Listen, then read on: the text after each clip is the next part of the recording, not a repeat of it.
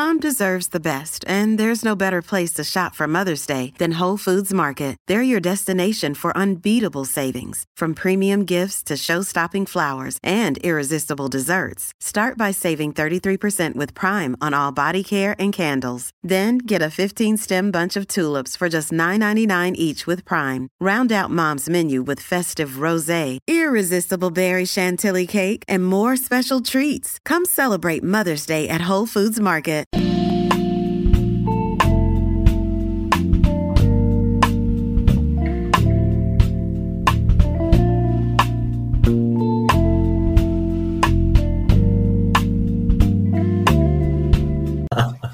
Hello, welcome to the Yowie Shelf. Grab a seat and relax. If you are video viewing, firstly, I'm sorry, it is 7 a.m. here, but you may notice this podcast is approximately like 50 times more intelligent and more beautiful because we have a special guest with us today. This is a topic Kroll and I wanted to talk about. We're talking about fetishization of gay men, and both of us wanted to talk about this, and it always felt a little bit out of our depths. So when we decided that we were going to go and get a guest for it, we swung for whatever sports metaphor you want, and we managed to land an absolute superstar in Dr. Thomas Baudinette. Thank you so much for joining us on the show. Thank you so much. Thank you for having me. I think it's been a long time coming in some regards. It has been. Dr. Thomas and I were on a K-pop and erotica chat a while ago, and I spent that entire chat using every intelligent word I could, hoping to impress you. If you've ever seen peacock spiders dance, that was me with intersectional Orientalism. I'm just using every big word I can. Oh my goodness. But this has been a long time coming. We're both so excited. Yes. We have messaged back and forth, can we ask academics to sign their books like autographs? I think so. To be fair, I remember I got Mark McClelland, who wrote actually one of the first academic papers on boys' love, or yaoi, if you will. Mm-hmm. I got him to sign a copy of his book when I met him for the first time, which I still keep in my office, which is nice. But, so if we're ever in the same space, sure, why not? Heck yes. Well, yeah. I feel like I could not properly explain the wonder and beauty that is Dr. Thomas. Would you like to tell our audience a little bit about yourself? I'll do the usual spiel, I guess, the professional spiel. So I'm Dr. Tom Baudinette. I'm a senior lecturer in Japanese studies and international studies at Macquarie University in Sydney, Australia, where I teach and research into the Japanese studies and Asian studies streams. I'm a cultural anthropologist, so I do research on representations of queer sexuality in the pop culture of East and Southeast Asia. Previously, I've done research on representations of masculinity in gay media in Japan, and this has led me to a broader interest in representations of queer sexuality in the transnational Asian popular culture form known as boys' love. Particularly, my research has been focusing on Thailand. I came to this because I am also a fan. So I've been consuming boys' love since I was 14, I think, was when I first engaged with it. And I'm also a massive keen fan of K-pop, which has led me into the wild world of kind of K-pop idol shipping, which I also research. So, I have too many fingers and too many pies. Literally both of us. Yeah. You're always telling me to stop fingering pies. What did I say about being weird in front of Dr. I already screwed that up before we even started recording. So at this point, I'm just we're just full weird. So like we said, we figured if we're going to talk about this, that isn't just going to be an hour and a half of us screeching, because that would be this episode without Dr. Tom. It's just an hour and a half of us screeching. We figured let's get someone in who can really talk about this stuff. Which is, again, fetishization of gay men. This is an argument that if you're in the BL particularly in the yaoi space with pro-ship, anti-ship, and even just further conversations, you've probably seen thrown around a lot. Yeah. It's actually something that I listened back to the old show we've been talking about since episode 1, which is 2 years ago. This is an argument that has popped up recently. It's very zeitgeisty. It's definitely something that we never thought about when we were all coming into yaoi too many years ago. too long ago. Yeah, when the dinosaurs were still roaming. Let's not think about time. No, time doesn't exist. It's fine. I feel like I've been talking about this topic for years, and it just never left up. I'm so tired. Yeah, so I feel that in my bones, because I think that in most kind of spaces where I'm, talking about this stuff, whether it be writing for academic journals, teaching it in my classrooms, having conversations with just fans or people who don't know a lot about the subculture, it is something that comes up a lot. And I think it comes up a lot for reasons that I would say aren't necessarily negative ones, because people do have a strong commitment to what I would call good representation, or maybe what we could call good politics. The problem that I have with it is that it generally kind of devolves into a conversation about authenticity, and what is and is not authentic is always a very loaded kind of area of debate. And also in the space around kind of conversations about boys' love as a popular culture form that historically emerges out of women's popular culture, but as my research as well as the research of others has kind of concluded is much more broadly consumed across a range of people along the kind of LGBTQ plus ally rainbow, is that there's a lot of misogyny wrapped up also in the kind of fetishization debate. These straight girls going gaga over boys kissing is actually a very misogynistic kind of dismissal of women's desires and exploration of sex, and boys' love historically in Japan. That's where it emerges from. It emerges in the 1970s as a space for women who did not necessarily have space to explore their sexual attraction in a way that was safe. So that's I am kind of sick of it, but at the same time, I understand where the debate comes from, and that's why I'm always willing and able in my scholarship and also these kinds of conversations, as well as my you use the word screeching, and I do that a lot on Twitter, I think. You do not. You do not.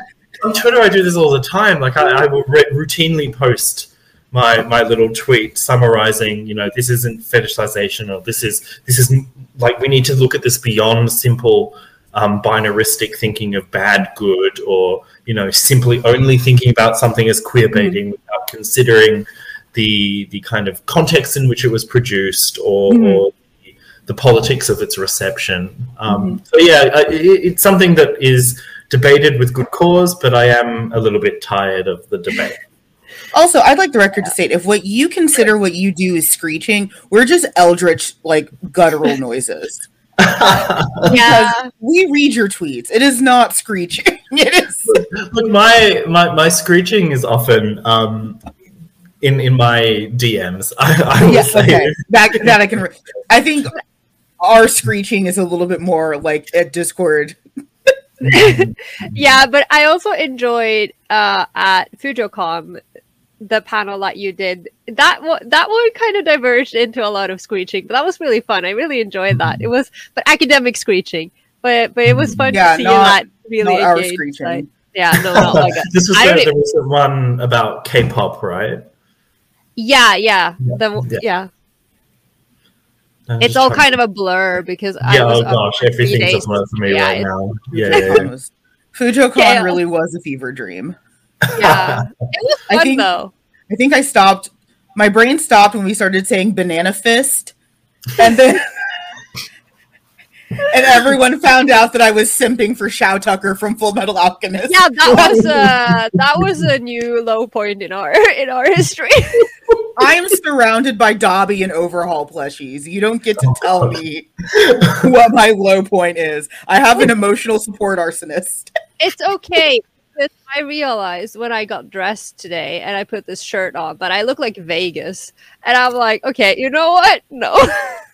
So I didn't do it on purpose. So Dr. Tom brought up a bunch of great points that, again, this is why we brought him in, because you've summarized in a few minutes what we would have probably taken 2.5 hours to half as eloquently say. But that a lot of this is TBH, rooted in misogyny, that this is rooted in a lot of good points, which if you go to the pro-ship, anti-ship episode, we talk about that and some of our angst with that as well. That unfortunately a lot of this stuff is rooted in good points.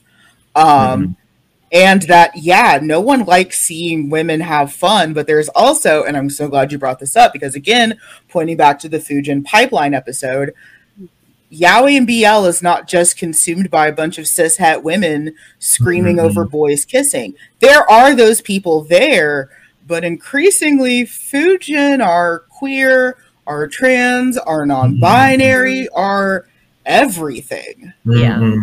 And you know, one of the things that I always think is important to remember as well, especially when we think about the Japanese context, is that for many, you know, of the initial fans of what was known as Shonen Ai when it first emerged in the 70s, you know, the attraction to male love or boys love or yaoi or whatever you want to call it was an inkling in themselves for a queerness in their desires that they couldn't articulate in a society in which there was no way to articulate the fact that they may not be straight, if you will. And like I remember a viral tweet maybe a few weeks or maybe even a month or two ago that was about, like, you know, one of the things that this anti-straight women kind of discourse around you know, BL as fetishization neglects is that for many people who were ostensibly straight women when they got into this,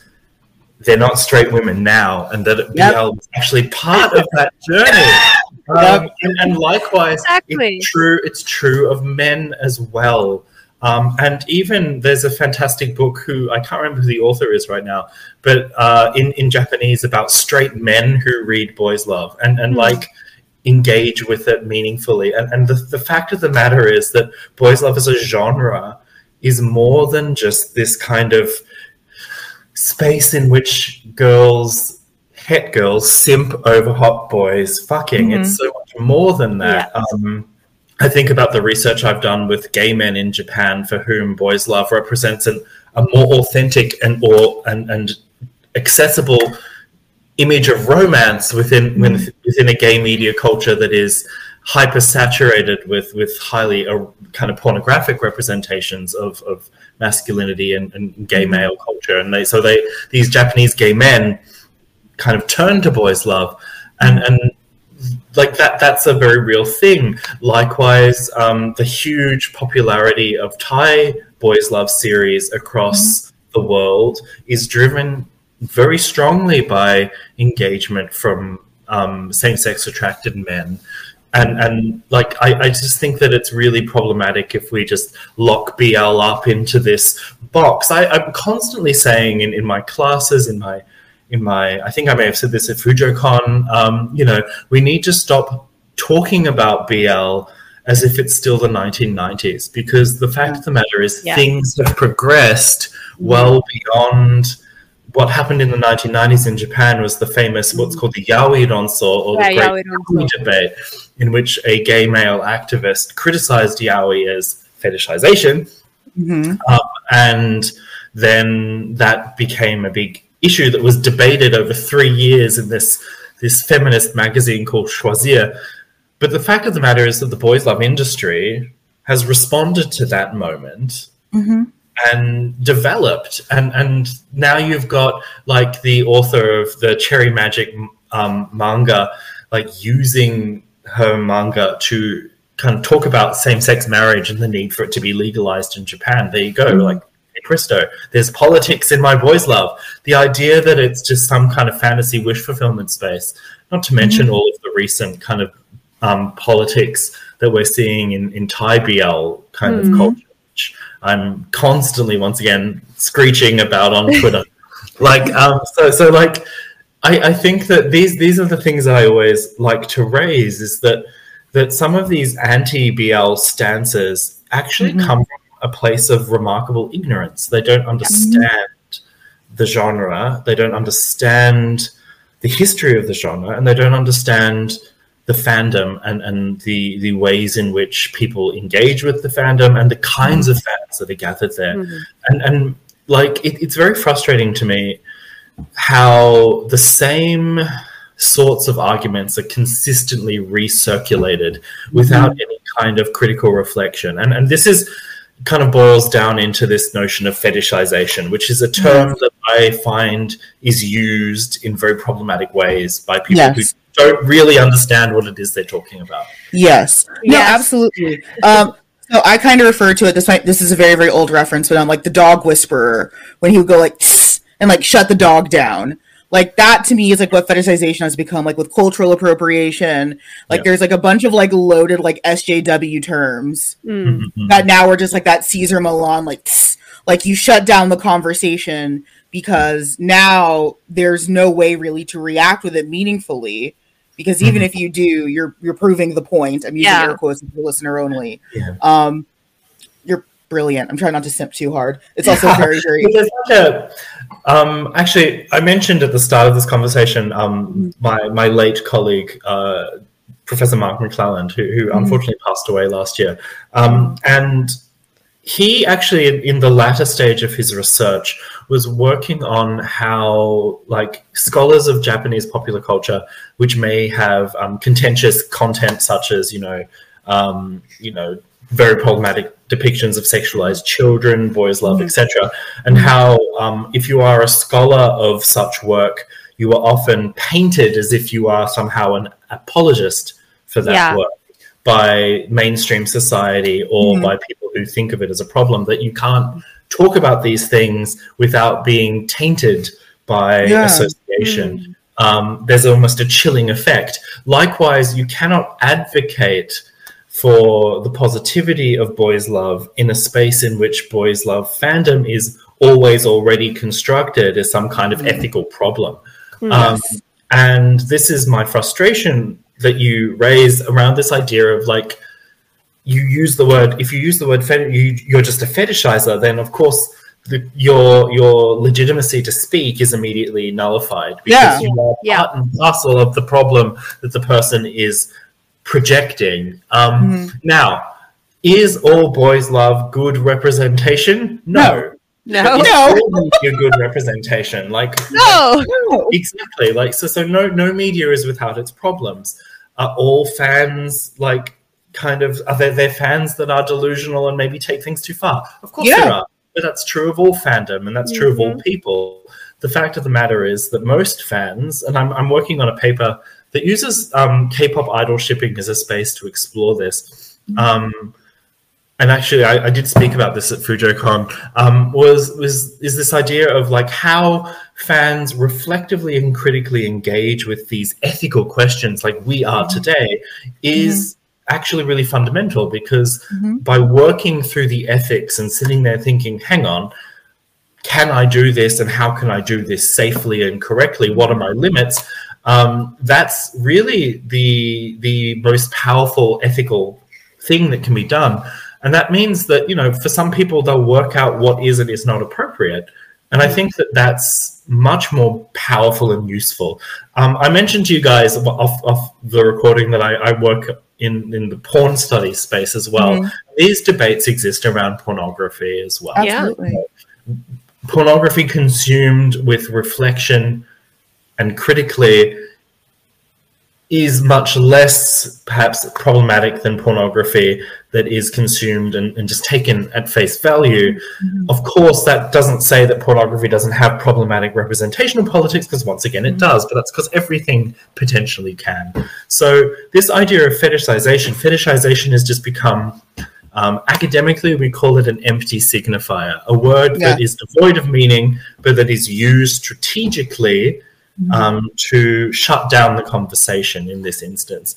And it's really quite bizarre, because the actual use of the term fetishization, when it derives from in sociological theory, and in the work of Karl Marx, which is where it comes from, is about like alienation and being removed from the kind of I don't want to sound too Marxist, being removed from the use value of something, and this is significant because if we're actually talking about the true debate that needs to be had, it's not about whether something's fetishization or not. It's about whether things are being consumed critically or not. And my position is that most fans consume critically. And that's certainly been my experience as I've been meeting fans and consumers over many, many, many years, is that fans are so invested into what they do that they're going to think about it. Yeah. That's the point, right? So this idea that they're somehow like, oh, these stupid girls going gaga over boys, kissing, and like they don't understand that this isn't reality. Bullshit. Of course they know what it is, because they understand that for some it's a fantasy space, and for others it's an opening up to an understanding of a world that they had no idea existed, and then leads them to learn more. That's a good thing.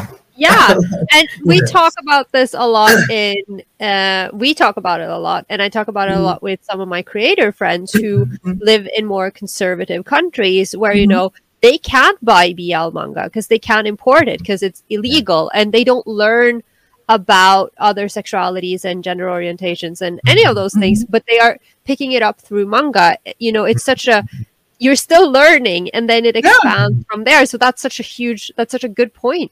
Yeah, I've had that experience with research I've been doing in the Philippines for a number of years now.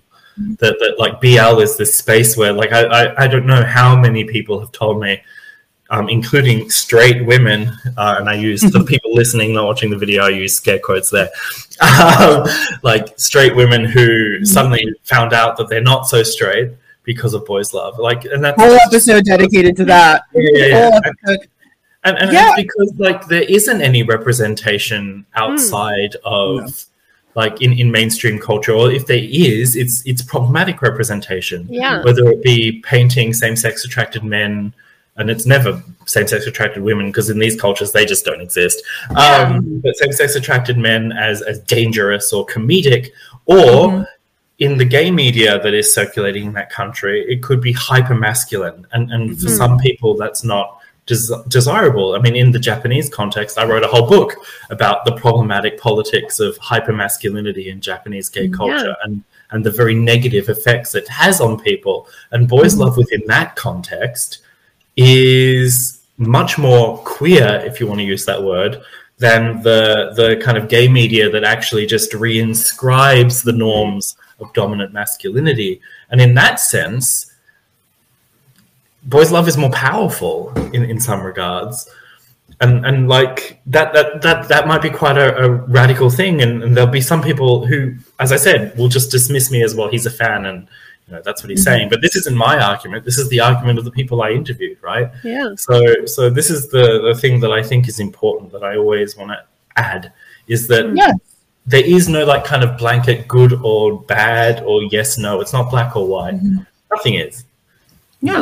And I want to echo what you said, because it made me think when you talk about how there is no representation of queer females in a lot of these spaces, and particularly in the past. I'm thinking about, when they coined the term yuri, the yuri zoku, because the lesbians were reading the gay magazines and they were writing into the columns because there were no spaces for them. They had to go to the male gay spaces in order to find their equals, their peers. Yeah, and you look at the kind of like some of the biggest names in Japanese boys love scholarship, like Mizuguchi Akiko, who talks about how she became a lesbian through reading boys love, and this has led her to theorize wonderfully how the fujoshi or the fujin can operate as its own sexual orientation outside of the kind of hetero homo binary, which I think is I love that. quite a radical kind of way of reading it. That book's in Japanese, but she's currently working on the English version, so soon. So she promises. Last time I checked, she promises that it will be out soon, which is great. New sexuality just dropped. Yeah, new sexuality just dropped. So there's a bunch of things that I wanted to pinpoint on. My brain is processing at approximately 15% of its normal power because it is 7:35 in the morning. Thank you for your service. Anything for Dr. Thomas. That's literally in my planner. It was That's our motto. Thomas, and I'll sleep when I'm dead. But also, one, thank you for liberating small 14-year-old Fujin trash me, because I was probably one of those kids that people are pointing at when they say that yaoi is all fetishization. But thinking back on it, yeah, we were always critically engaging with this stuff. We have been critically engaging with this stuff. We did an episode on gravitation, and we ended up, of course, talking about... Yeah. You know, we ended up, of course, talking about Yoshiki Kitazawa and how bad trans representation that was. And we've been saying that, you know, we as a fandom, and then just like me and Corolla respectively, we've been saying that for Chet's Notes a decade. That is not a new conversation. That is not a new thought that we had. So thank you for kind of like liberating and helping me, because, you know, doing this podcast has really made me re-look at that younger version of myself. And for a little bit, and this is angst I don't talk about. But you know, looking back at the younger self is once again an example of what I'm talking about, is that reflexivity that is central to ethical engagement with this sort of medium. Because one of the things that I'm really quite concerned about, particularly in social justice call-out culture, and I don't want to I'm not saying this as if I'm some kind of right-wing nut job, but what I mean is that... But if you tried. I mean, I just quoted Marx. Anyway, but what I mean to say is like, you know, there's this kind of belief is like, if you made a mistake in the past, you'll always be held accountable for it, as if we can't learn or grow. And the fact of the matter is that, you know, I've met through the course of my research people who you know, consuming boys' love didn't necessarily give them the best knowledge of certain things, and like they grew, like they moved on from that, and that like that's the process of critical reflexivity, and that's the process of boys' love as a space of exploration, for playing around with notions of sexuality, but also playing around with notions of who you are, and what you like and where you sit in the world, and like I think that some of the debate which focuses too much on, once again, this notion of authenticity. What is authentic, and authentic to whom? Because one of the arguments that I most dislike, and this comes from my research as well, is the idea that within the context of kind of Japanese popular culture, that boys' love is bad representation because created for and by het girls, versus bara, or what is actually more appropriately referred to as gay komi in Japan, is more appropriate because it's written by and for gay men, neglects two things. One, some of the boys' love manga that are supposedly written by women are written by gay men writing under female pseudonyms, and likewise some of the bara gay komi that is apparently written by gay men is written by women under male pseudonyms. It's just a process of like, that's a norm of the manga industry. Tagame Genkoro, the bara fanboy's favorite example of authentic gay male representation, got his start writing boys' love in June, and like, he's never been too anti-BL. He had a little bit of a moment where he kind of seemed that he was going that way, but not anymore. Got over it.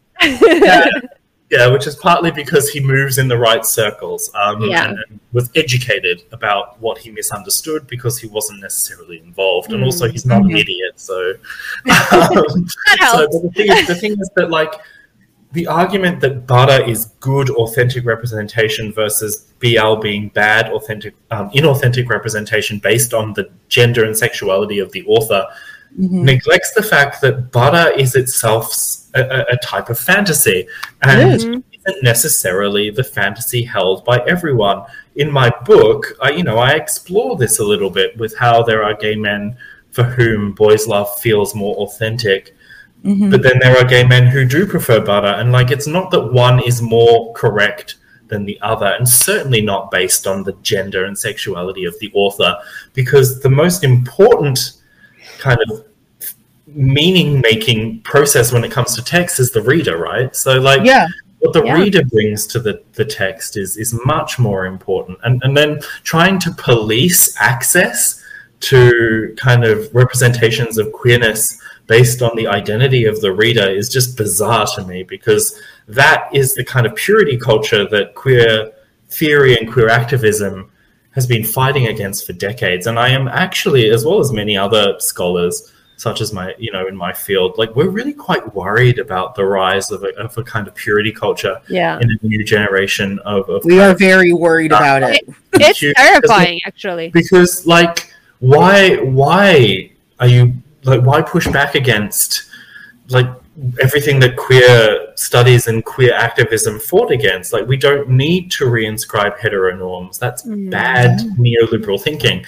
And some of this, like, I was quite struck once by an informant of mine in the Philippines mentioning, when we were talking about, gay men dismissing BL as, actually, it was K-pop idol shipping, but once again, part and parcel of the same phenomenon.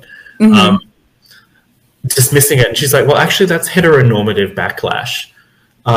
She's like, that's someone trying to police queerness and the queer desires of women, because they're saying that what I do is unethical, partly because they don't want me to ship idols together within a world that is heteronormative, K-pop fandom, but they also want me to explore queerness. And I thought that was quite striking. And I still think that from some perspectives,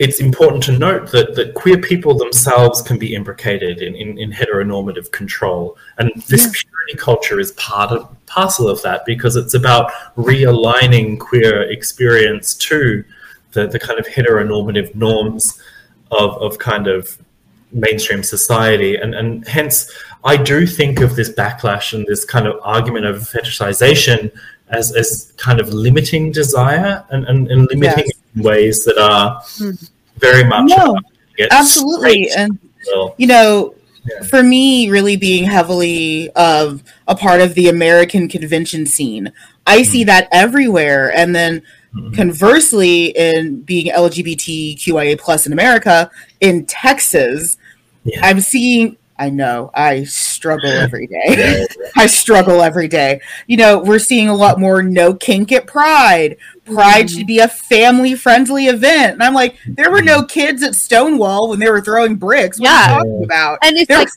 there wasn't a toddler with a brick at Stonewall. What do you mean there should be kids at Pride? I'm in Norway, and we are, we have things that we need to work on. But we are a progressive country. We have a very high level of equality. But we're also seeing this. We're also seeing that there are more and more voices that are being led into the media that are concerned, air quotes, about the children, and pride being taught in schools, and trans ideology, and all of these things, and it's all interconnected. And we're always talking about how this is like, I mean, there's the conservative and the puritanical, that whole movement, but also that people are lacking, lacking queer history, and they're also lacking fandom history.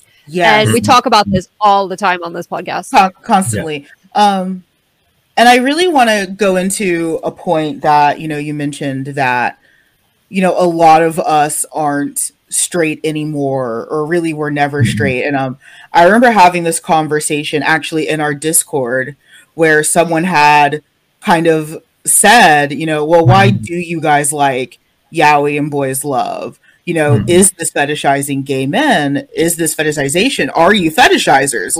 Which again, firstly want to say how horribly disarming of a comment that is.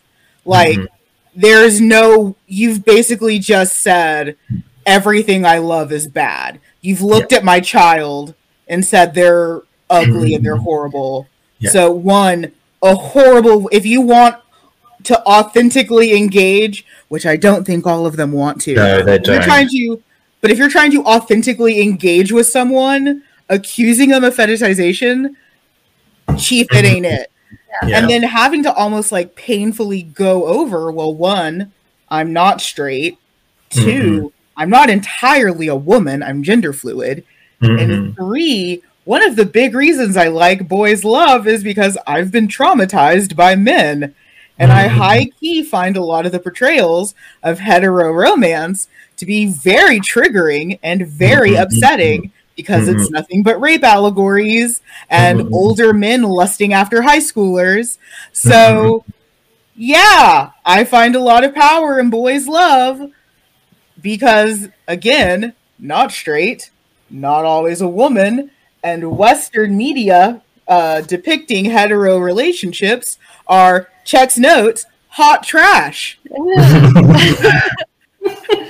I think for me, what two things are raised by this anecdote. First of all, is how this claim of you're a fetishizer, or this question, it's a bad faith act because you can't, like, you're immediately needing to defend yourself. Yes. There's no way, like, it forces you into something, and then you need to prove your credentials.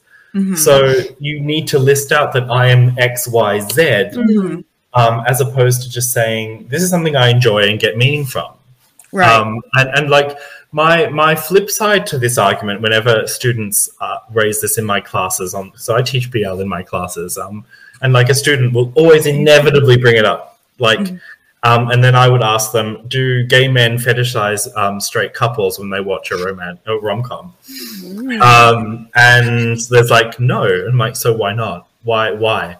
What if that rom-com was written by and directed by a gay actor, like a gay director? Is that fetishization? Why is it, like, you know? So once again, like, I want to flag that I understand that the debates come from a good place. They come from a concern with the fact that historically media has not necessarily represented same-sex attracted men in the best light. Two, boys love as a genre, you mentioned rape allegories. I mean, boys love has the very problematic trope of rape me until I love you. But they get that from romance fiction. That's where that comes from. Thank you. Yes, it's not unique to boys love. It's actually it's part and parcel of a tendency that exists, particularly within shoujo manga culture. Thank you. Of like rape as a kind of dark fantasy, and it's explored and historicized wonderfully by my colleague Mori Naoko in this fantastic book in Japanese called Ona wa porno o yomu, which means women read porn.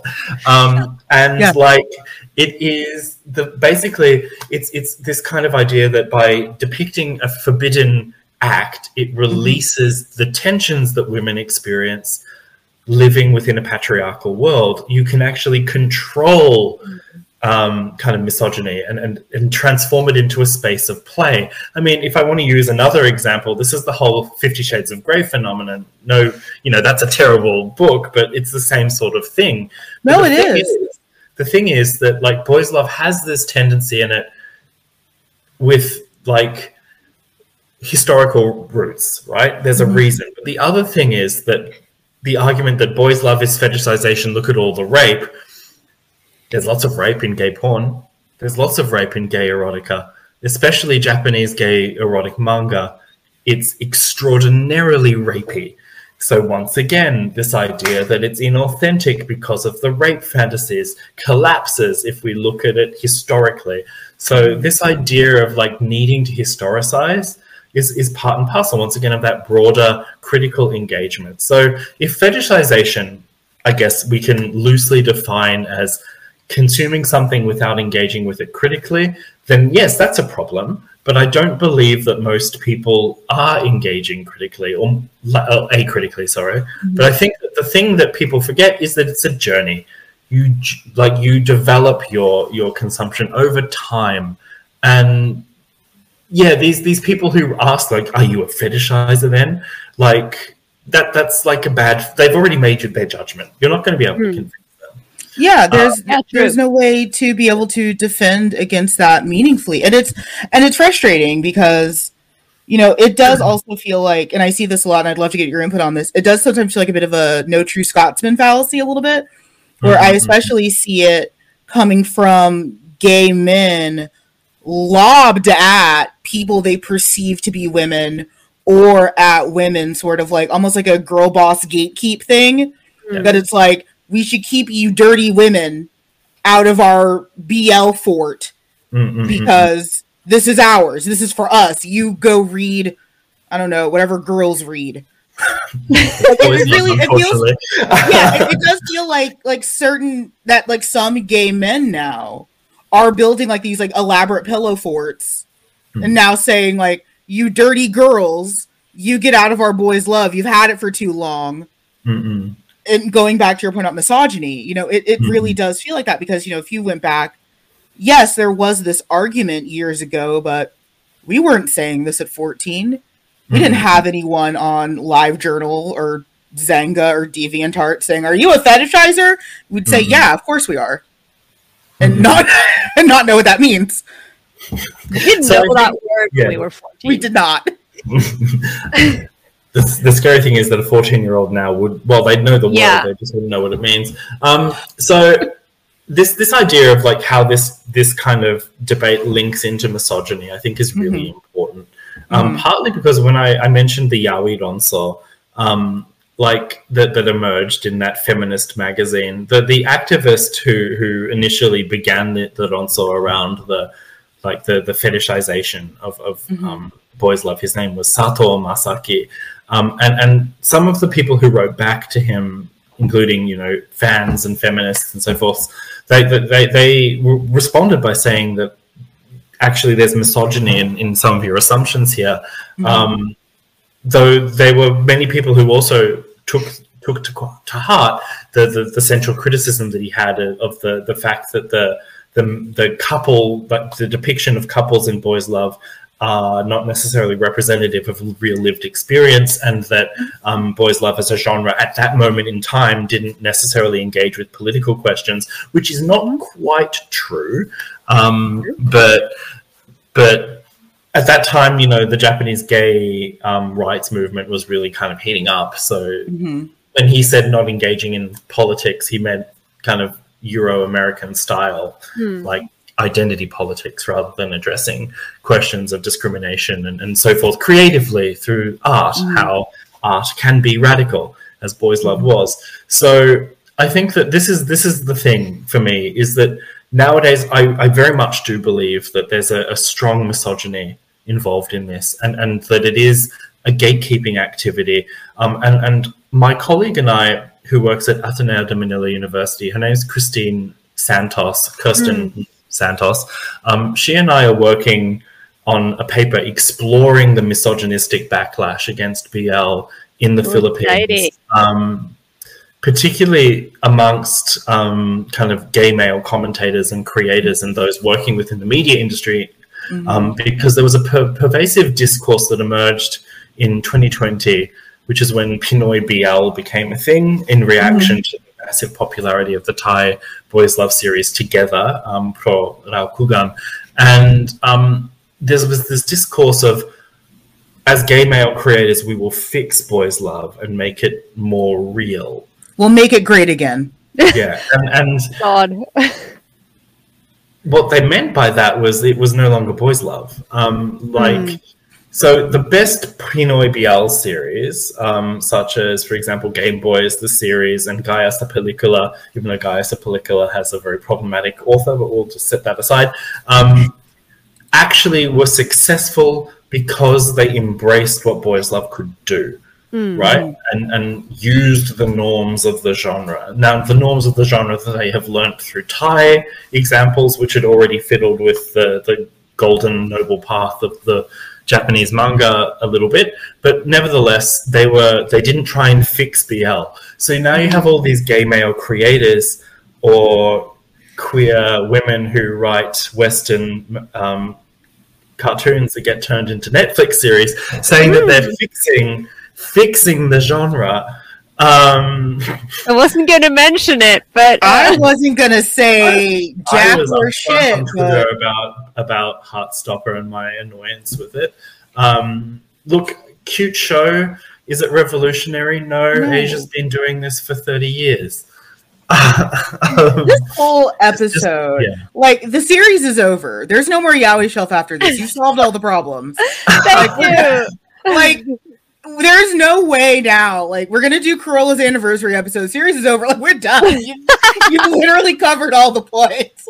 Because you're right. Like, and that's something, you know, that me, especially as an American food gen, that I have been dealing a lot with, is that, you know, not to say that Corolla does not experience fan issues, but it is a little different here. Yeah, it is. In the US. It's a smidgen different. Where we see this different, you know, where we see this stuff a lot. And then again, you get this no true Scotsman fallacy from people who aren't even from Japan. You're seeing it increasingly from, I mean, and not just, you know, like cis het white women like Tumblr, but like from, you know, people that should be with us, that are on the other side of the table. Because at least for the longest time, because we just talked about identity politics and Tumblr in our last episode, where at least when it was, you know, the cis het white female activist who was talking over black and brown people and queer people, you know, that was a perceived enemy that we could all rally against. Now it's people that should be with us. It's gay men. It's trans men. It's pro-ship, anti-ship bullshit that, you know, again, has some very valid points that we should talk about, that no one's talking about. Instead, we're just going to dox women for liking fictional characters. You know, so this is the thing that frustrates me about the way the debate is playing out, particularly on social media right now, is that it isn't turning into a space of conversation. It's turning into a space of screaming at each other. Or more the point, one group of people screaming at another group of people who have to defend themselves. And it is very aggressive, and it is like, if my central argument that I've been sharing with you guys tonight my time, obviously morning your time, is that if we're all able to talk things through and reflect, then it allows us to actually come to terms with the ethics and come to terms with the potential problems. Like, so the fact that there are problematic representations of male-male couples in some manga, or the fact that there is sexualized representations of minors in some Japanese popular culture forms, or that there are questions over what it means to ship a real person with another real person. Like, if we can sit there and ethically debate that and determine what is and is not okay for us, and then how we will express it in ways that are safe and cause no harm, then surely we should be allowed to enjoy whatever it is that we are consuming, as long as it is meaningful to us and produces something. The idea that, like, the only harm that can be done, as far as I'm concerned, is harm that is done without thought. And like, that includes, for instance, for me, like, I would say that, like, sexualized representations of children are always wrong, because the only people who are going to do that are the kinds of people who haven't thought about the ethics of doing so. So if you think about the ethics of doing so, you will inevitably come to the conclusion that it is incorrect, like that it is wrong because it causes harm. Right? So this is I think the point is that ethical reflection is fundamental. And if there is only going to be, like, a useful debate is not, are you fetishizing this, is how much have you thought about this and where do you stand? And then the other thing that needs to happen is that people need to be expansive and accepting of opinions and experiences and value systems that are different to theirs. And that's the sticking point. That is 100% it. Yeah, people aren't necessarily willing or able to do that. So I guess, you know, in many ways, I've spoken in quite fancy, expansive terms that can boil down into the phrase, one that I like to use all the time, never yuck someone's yum. And like, I think that that's a thing to live by. As long as there's no harm being caused, I'm talking about real harm, not perceived harm, then it should be okay. Thank you. Okay. So you're brilliant. You're brilliant. Simping intensifies. Perceived versus real harm. Thank you. And there's two things that I want to mention about that. Corolla gets excited whenever I mention this, but like old Fujin culture was all naval combat. It was boats. And like, that's literally all we did is, if someone was really, really into Uchiha Cest and you weren't, you let them be on that boat. Yeah. That's their boat. And, you just paddled on. You kept going. It's like, okay, that's their boat. We're not going to talk about that boat, but that's their boat. Yeah. It reminds me of the old like LiveJournal fan fiction kind of disclaimer, which has become almost like a joke now. Is like don't read. Yeah. That was the attitude that everyone had. It really was. And like the whole idea of, for example, AO3's tagging system, which people don't seem to understand, is that you use it so you don't engage with the things that you don't like. It's not a billboard. Yeah. Like no, we've gone over. It's like I'm the person who reads "Dead Dove Do Not Eat," and I open the bag, and then you regret it. And then I regret it. But I'm not. You know what you're getting into. Yeah, but I'm not yelling at the creator. To do it. Exactly, but I'm not yelling at the creator. I'm not threatening the creator. I'm not doing any of those things. I'm the one that saw the bag that said "Dead Dove Do Not Eat," and I still opened the fucking bag. That's on me. Yeah. That's not on the creator. The creator warned me. The creator said there's a dead dove in this bag. Yeah. And you were like... And I was like, YOLO. Opened the bag. This is like, the question is, it's dead, yes, but how dead? I want to know. And, I'm morbidly curious. I need to... Exactly. And I think the other thing that I was really, really interested about you saying was... The perceived versus real harm. And really like that could be a whole other episode. I struggle to where we stopped seeing fiction as fiction. Because you're right, I totally agree with you. That reminds me of the other point I want to bring up, but I want to touch base and say to all of our listeners, perceived versus real harm. Where I did want to mention is, again, where I come at, as a Western fan, and Corolla probably has this a little bit as well. Not to say that you aren't Western, wherever your country is situated on the map, too close to Russia. I'm sorry. Well, Sweden and Finland are in between, so we're doing good. Oh, you have some cushion. Okay. Except the north, but we don't talk about that. But that we're really only seeing this with BL and Yaoi, where there are still straight women who will read like gay erotica Omegaverse stuff, and no one's yelling at them. And really, they should be yelled at. Some of them should be yelled at. But it's Fujin. It's people like me and Corolla who are getting fussed at when 50 Shades of Grey exists, when there's too many fucking Omegaverse novels written by horny housewives. And again, that age-old argument of you're not calling a crime fiction writer a murderer, so why is anyone writing gay fiction or BL a target? Why are we automatically encouraging and perpetuating whatever it is we're enjoying? I think for one thing, when it comes to talking about the Japanese expression of BL, from which many of this all falls out, I think, is that it also ties into that broader weird Japan discourse.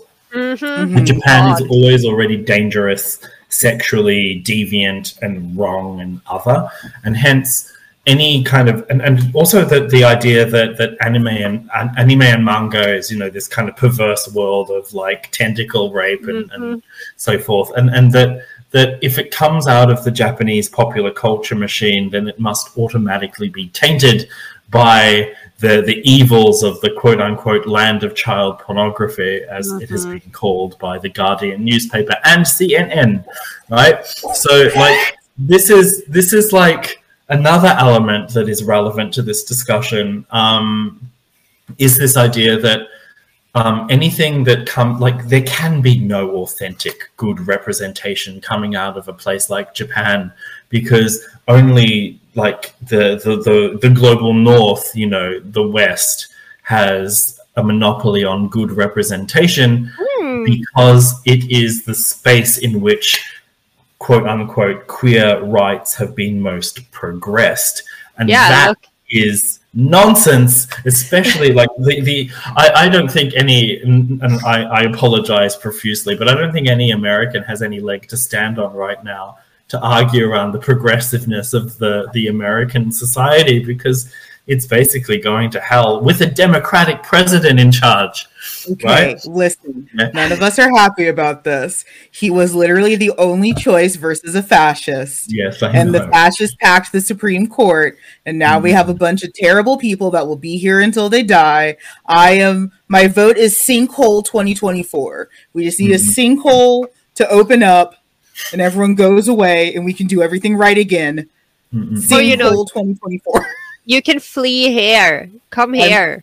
Very expensive to abandon nationality. Like, it's thousands of dollars to stop being an American.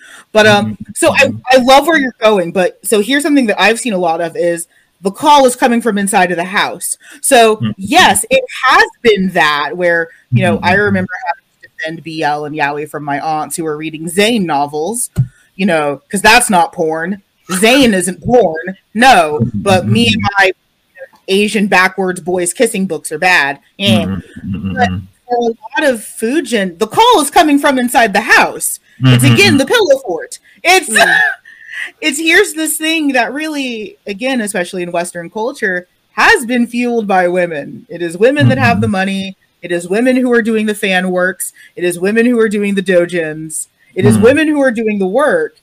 And then suddenly, you know, 3 or 4 years ago, the gay men have decided, thank you for building the foundation of this house.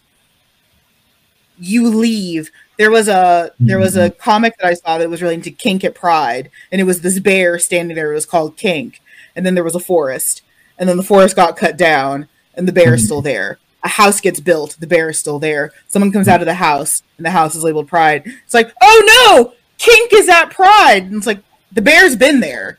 The bear's been there this whole time. You cut down the forest, and now you're shocked the bear is there. That's kind of what it feels like with women a little bit, and people who really aren't women, because again, we're not all women. Exactly. But it's like, we built this house. We built the pillow fort, and now you're like poking us with a stick, telling us to leave because we're fetishizers now. Yes, I mean, and this is I feel like we're almost rehashing the same arguments now. Like it's a lack of history. Like they just don't understand where things come from, and it's patriarchy. So it's like, well, men lay claim to a space because men feel entitled to that space. Yeah. And women get chucked out of that space because they aren't supposed to be in male-controlled spaces in ways that shake the male control. So I think that one of the things that might be happening is partly a sense of almost threat on behalf of these very, very kind of rigid, puritanical, gay white men who don't want their neoliberal worlds to be rocked by anything that might be, you know, challenging. This is we're living in the era of you know, seat of the tableism is like I think about it, is that concession politics. We need to tidy the place up to make it look neat and clean so that we can be thrown the bone. Like, but I've always said, along with the most radical queer theorists, it's like, we don't want a seat at the table. We want to fucking destroy the table because the table has excluded us for all of time. Why would we want to sit at the table which has disadvantaged us? And this is what really like concerns me. And like, I take your point that like these are arguments with people who should be allies, and it's a lack of consciousness, I think. A lack of consciousness amongst people who have had it. I don't want to like shame the younger generations or anything, but like it's a lack of responsibility. Easy. Yeah, it's a lack of consciousness of the struggles that other people have been through, and it's a lack of historical consciousness, and it's a lack of the hard battles that have been fought to get to where we are, And Yes. like, that's why the complacency that we're seeing is now leading, for example, in the States, to the erosion of rights. And like, yes, it may seem like a really, really quite large bow to draw between, you know, fetishization debate over comic culture from Japan versus the overturning of Roe v. Wade. But the fact of the matter is, it's part of a broader global trend in which we are seeing the gains founded and fought through radical activism being rolled back as people are being imbricated into a neoliberal machine that is designed to remove any sense of any sense of difference that may change the status quo. And that's what really makes me sad when I see these debates. Like, rather than using it as an opportunity to open our minds and enter into these critically reflective ethical debates that I think is truly expansive, we're seeing an almost fascist backlash in which people are being forced to think in particular ways because there is only one way that is right, and the one way that is right is a remarkably mainstream status quo conservative vision of this is what everyone is supposed to do to live in a productive, safe society. And that's like, it's once again, putting on my porn studies hat, it was like when we saw the kind of unholy alliance between extreme right-wing Christians and feminist activists at the end of the 80s, and when they joined together in the States to rail against pornography. Those people should have been enemies, and yet they worked together. Likewise, we're seeing the same thing beginning to happen here. And it's the rise of turfdom. It's the rise of this kind of really restrictive, binaristic way of thinking. And I use the word fascist not in its political sense, but in its more philosophical sense of like enforcing a kind of corporatist one-minded mentality that does not allow any deviation. And like, this is it's really shocking to me how people are getting brought into this. And the thing that really makes me sad is that it is resuscitating debates that have been worked through already and stuck in a perpetual cycle. It's like, to go back to the start of what we were talking about an hour ago, you know, like, as I am sick of having this conversation in some regards, as much as it fuels my research, because I feel like I'm screaming into the void.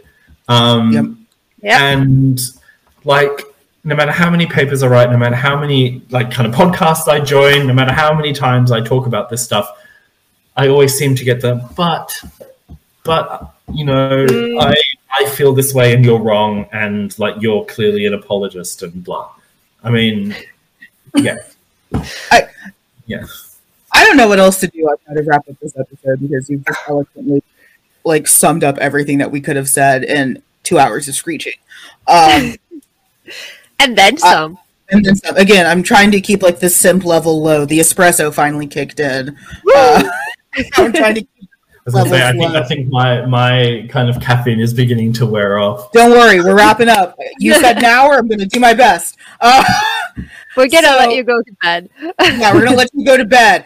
I will say very briefly, this is funny because when we were figuring out time differences, because time differences are weird, there were two people that were going to inevitably lose and one person that was going to be okay. And in this instance, the two people that lose are me and Dr. Tom, and Corolla's sitting pretty at like 3 p.m. It actually is 3 p.m. So thank you from the bottom of our rotten Fujin hearts for being here. No, thank you for having me. I mean, I say that I'm tired of saying this, but at the same time, I do feel very passionately about all of this. Yeah. So of course I'm going to talk about it whenever I can. And, you know, again, we appreciate you saying all this stuff with eloquence, because, again, if we had done this on our own, just 2 hours of screeching. It is, I guess, literally my job. That is a great job to have. It's such a cool job. If you would like to receive more content like this and help us pay for nice gifts for our nice guests, because you will get your customary gift basket.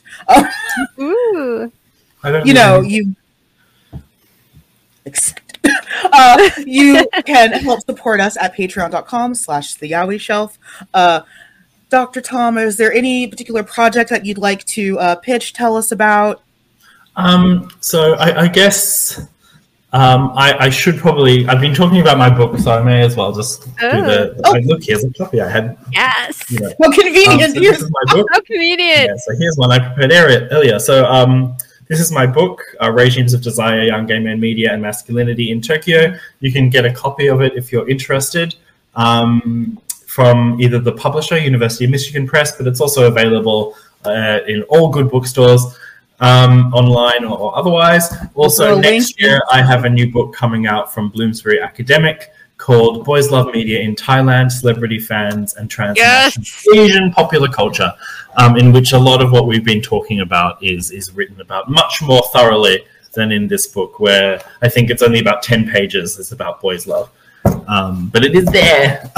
Yeah, we will throw in all necessary links and descriptions below.